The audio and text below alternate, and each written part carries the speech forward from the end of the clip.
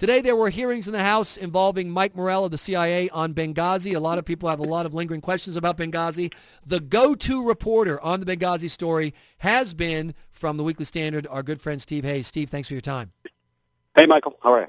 I'm doing great. I'm doing better than I think Mike Morell is today. Am I right? He seemed to not be having a good time. I think you are. I mean, he certainly raised more questions, more new questions than he answered in nearly 3 hours of testimony today. Whether that will actually matter is quite another thing. I mean, I think most of the mainstream media has tuned this out and really just don't have much interest in it at all. What did people who want to know the truth about what happened at Benghazi find out today? Well, a number of things. First of all, one of the things that Morell said was that the analysts at the CIA at Langley knew from the get-go that Al-Qaeda was involved in this attack, which is, it shouldn't be an earth-shattering fact. Right. We've heard it before from the Senate Intelligence Committee, including Democrats on that committee led by Dianne Feinstein have said that before, have affirmed that point before. The House Intelligence Committee has said that before. But to hear it from the acting CIA director at the time, or deputy director and later acting director, now gives us three different sources of confirmation that the CIA knew and continues to believe that Al-Qaeda was involved in the Benghazi attack. That stands in direct contradiction to that much touted New York Times story at the beginning of the year, which claimed that there was no involvement of Al-Qaeda in those attacks whatsoever, and that nobody within the U.S. intelligence community believed that. So that's sort of a side note, just to correct the record on the other. I think the big takeaway is that he had a very difficult time explaining what I think are some remaining contradictions between the accounts that we've heard from the administration, the account that we heard today from Mike Morell, and what the sort of on-the-ground reality looks like. And that's, I think, going to continue to be a problem for him. If I understood the testimony correctly, like you mentioned, the guy on the ground for the CIA, it's a terrorist attack. Common sense said it was a terrorist attack. The fact that it was a wave attack, that you had two waves of people in a planned approach, all these things indicated terrorist attack. And yet somehow the talking points went over without Al-Qaeda or terrorist attack in them. And he kept talking about one analyst. So there was one holdout on Al-Qaeda in the entire Obama administration, but that one holdout's opinion just happened to trump everybody else's? Is that what he testified to today? That is more or less the takeaway on that aspect of his testimony. I mean, it was pretty incredible because you have on the one hand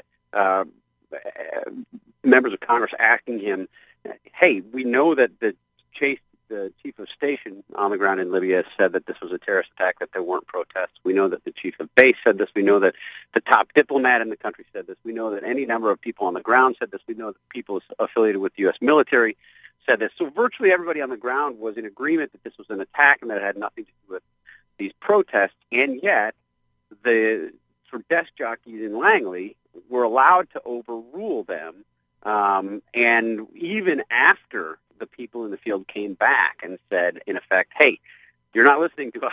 This was an attack. It was Al-Qaeda. It didn't have anything to do with protests. There weren't protests there. The CIA continued. The CIA in D.C. continued to overrule all of those voices from the field, and it did so in a way that happens to coincide with a narrative that was preferred by the Obama administration. By sheer coincidence. By sheer coincidence, they happen to come up with exactly the conclusion that President Obama then believed to be in a tight race with Mitt Romney needed for them to come up with. And it goes even further. That's exactly what Morell testified on today, and he actually went further, despite the fact that we've now seen, all of this email traffic back and forth between senior CIA officials, including Mike Morell, including top State Department officials, including top officials at the White House, talking about their coordination, answering concerns from leadership at the State Department and elsewhere about how these attacks were likely to be portrayed.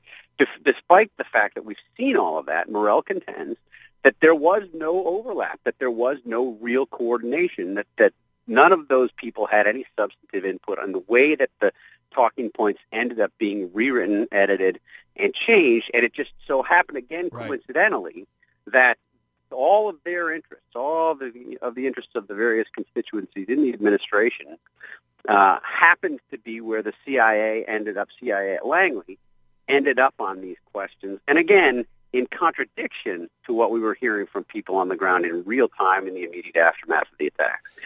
So hard to believe that that's how it happened. Exactly. Steve, I want you to listen to some of Mike Morell's testimony today and get your reaction. We did not deliberately downplay the role of terrorists in the Benghazi attack in our analysis or in the talking points. And neither I nor anyone else at the agency deliberately misled anyone in Congress about any aspect of the tragedy in Benghazi. Mr. Chairman, none of what I just said should be interpreted to mean that we at the CIA did everything right. No organization ever does. So if I understand the defense, it's we wouldn't do this because we're crooked. We did it because we really were the only people in the world dumb enough to believe that Al-Qaeda was not part of the Benghazi attack. Trust us, we're stupid. Yeah, I mean, it really strains credulity. I mean, if you look at what Morell was saying, I mean, about a variety of different subjects, but think about what he said about coordinating with the White House. One of the things that he had said, this was in the Senate Intelligence Committee report that was released a couple months ago in the additional views put out by Republicans. They made the point that when Morell had testified behind closed doors in the past, he had stated emphatically, that's their word, emphatically, that the talking points that came out of the intelligence community had been provided to the administration only for their awareness, not for their coordination. The problem is, in the emails themselves about the talking points, it was clear that they were provided for their coordination, and Morell testified today that he provided additional emails, provided the talking points, was in consultation with the White House senior administration officials for what he claimed was, quote, final coordination, unquote. Right. So before he had testified, this is not for coordination. And today, again, he acknowledges that this was all done in coordination with the White House. Those things can't be true at the same time. But to me, the bigger point, like the piece of this conversation that normal people who don't understand the ins and outs of Washington can grasp is all over the world. Just to use me as the standard of stupid, Steve, I'm the dopey, columnist and talk show host. I wrote a column that week about how this was clearly a terrorist attack. How could the CIA really, I mean, if it's true that they were the only people dumb enough to not see what was going on, that's far more frightening than anything else they could testify to today. And that seems to be their argument, is we honestly didn't know that it was terrorism. We couldn't come to that conclusion, even though you could. Yeah, I mean, what Morell is saying is, I would say, slightly different. The administration made the argument that, they didn't know if it was a terrorist attack. Remember, the President of the United States on September 12th, when he was asked by Steve Croft, agreed with Croft's question that this may not have been a terrorist attack, and said we just don't know enough to know.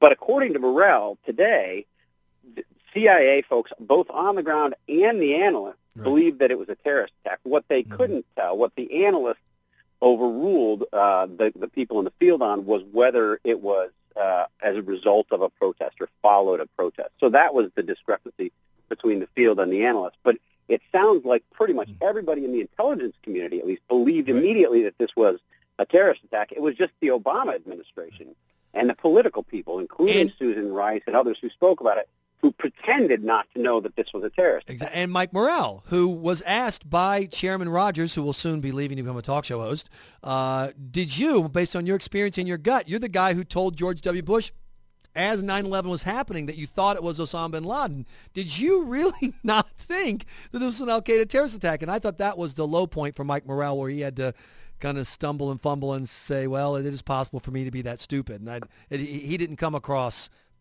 pretending to be dumb well at all. No, I think he did. And then, again, I think the problem in terms of actually getting to the ground truth, what happened and what happened with the talking points, what happened in Benghazi, is that, his testimony was filled with contradictions, statements that just don't add up. But there are so few people, so few reporters who are following this at this level of detail anymore, that the likelihood that he'll be called out on that or be asked to testify again or that it will trigger additional testimony, I think, is low. And now I'd be happy to be wrong. Right. I mean, it would be great if we had additional testimony from people like Leon Panetta, from the analysts. I mean, think about this. One of the complaints you hear about the Benghazi investigations is, well, it's just the same people asking the same questions, getting the same answers, and not being happy. But in fact, that's not true. The House Intelligence Committee, the full committee, heard for the very first time from the CIA chief of station in Libya yesterday. Wow. I mean, we are now almost 18 months. We are 18 months after these attacks. And the top intelligence official on the ground in Libya during these attacks, whose account of what happened contradicted the Obama administration's, was heard by the full committee yesterday. That's insane. No, it's absolutely insane. One last question for you, because this is the part that people, I think, care about the most, is based on what you've seen so far in your extensive reporting, is it true that there was nothing America could do for the folks in Benghazi once the attack was underway, that 7.5 hour period? Is it true that there were no military or intelligence or CIA or security resources that could be drawn upon to perhaps have saved some American lives?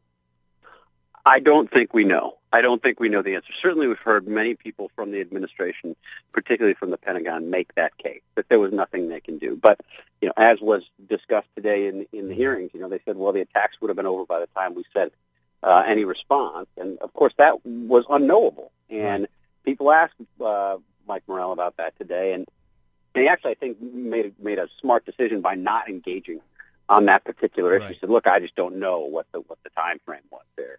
But I think that remains an open question. I don't think we have answers to that. It's one of many, many questions that remain unanswered, and it's why, after 18 months, people are still so interested in this subject, despite the fact that you have basically official Washington, D.C., and certainly the establishment media that is done with it and wants nothing more to do with it.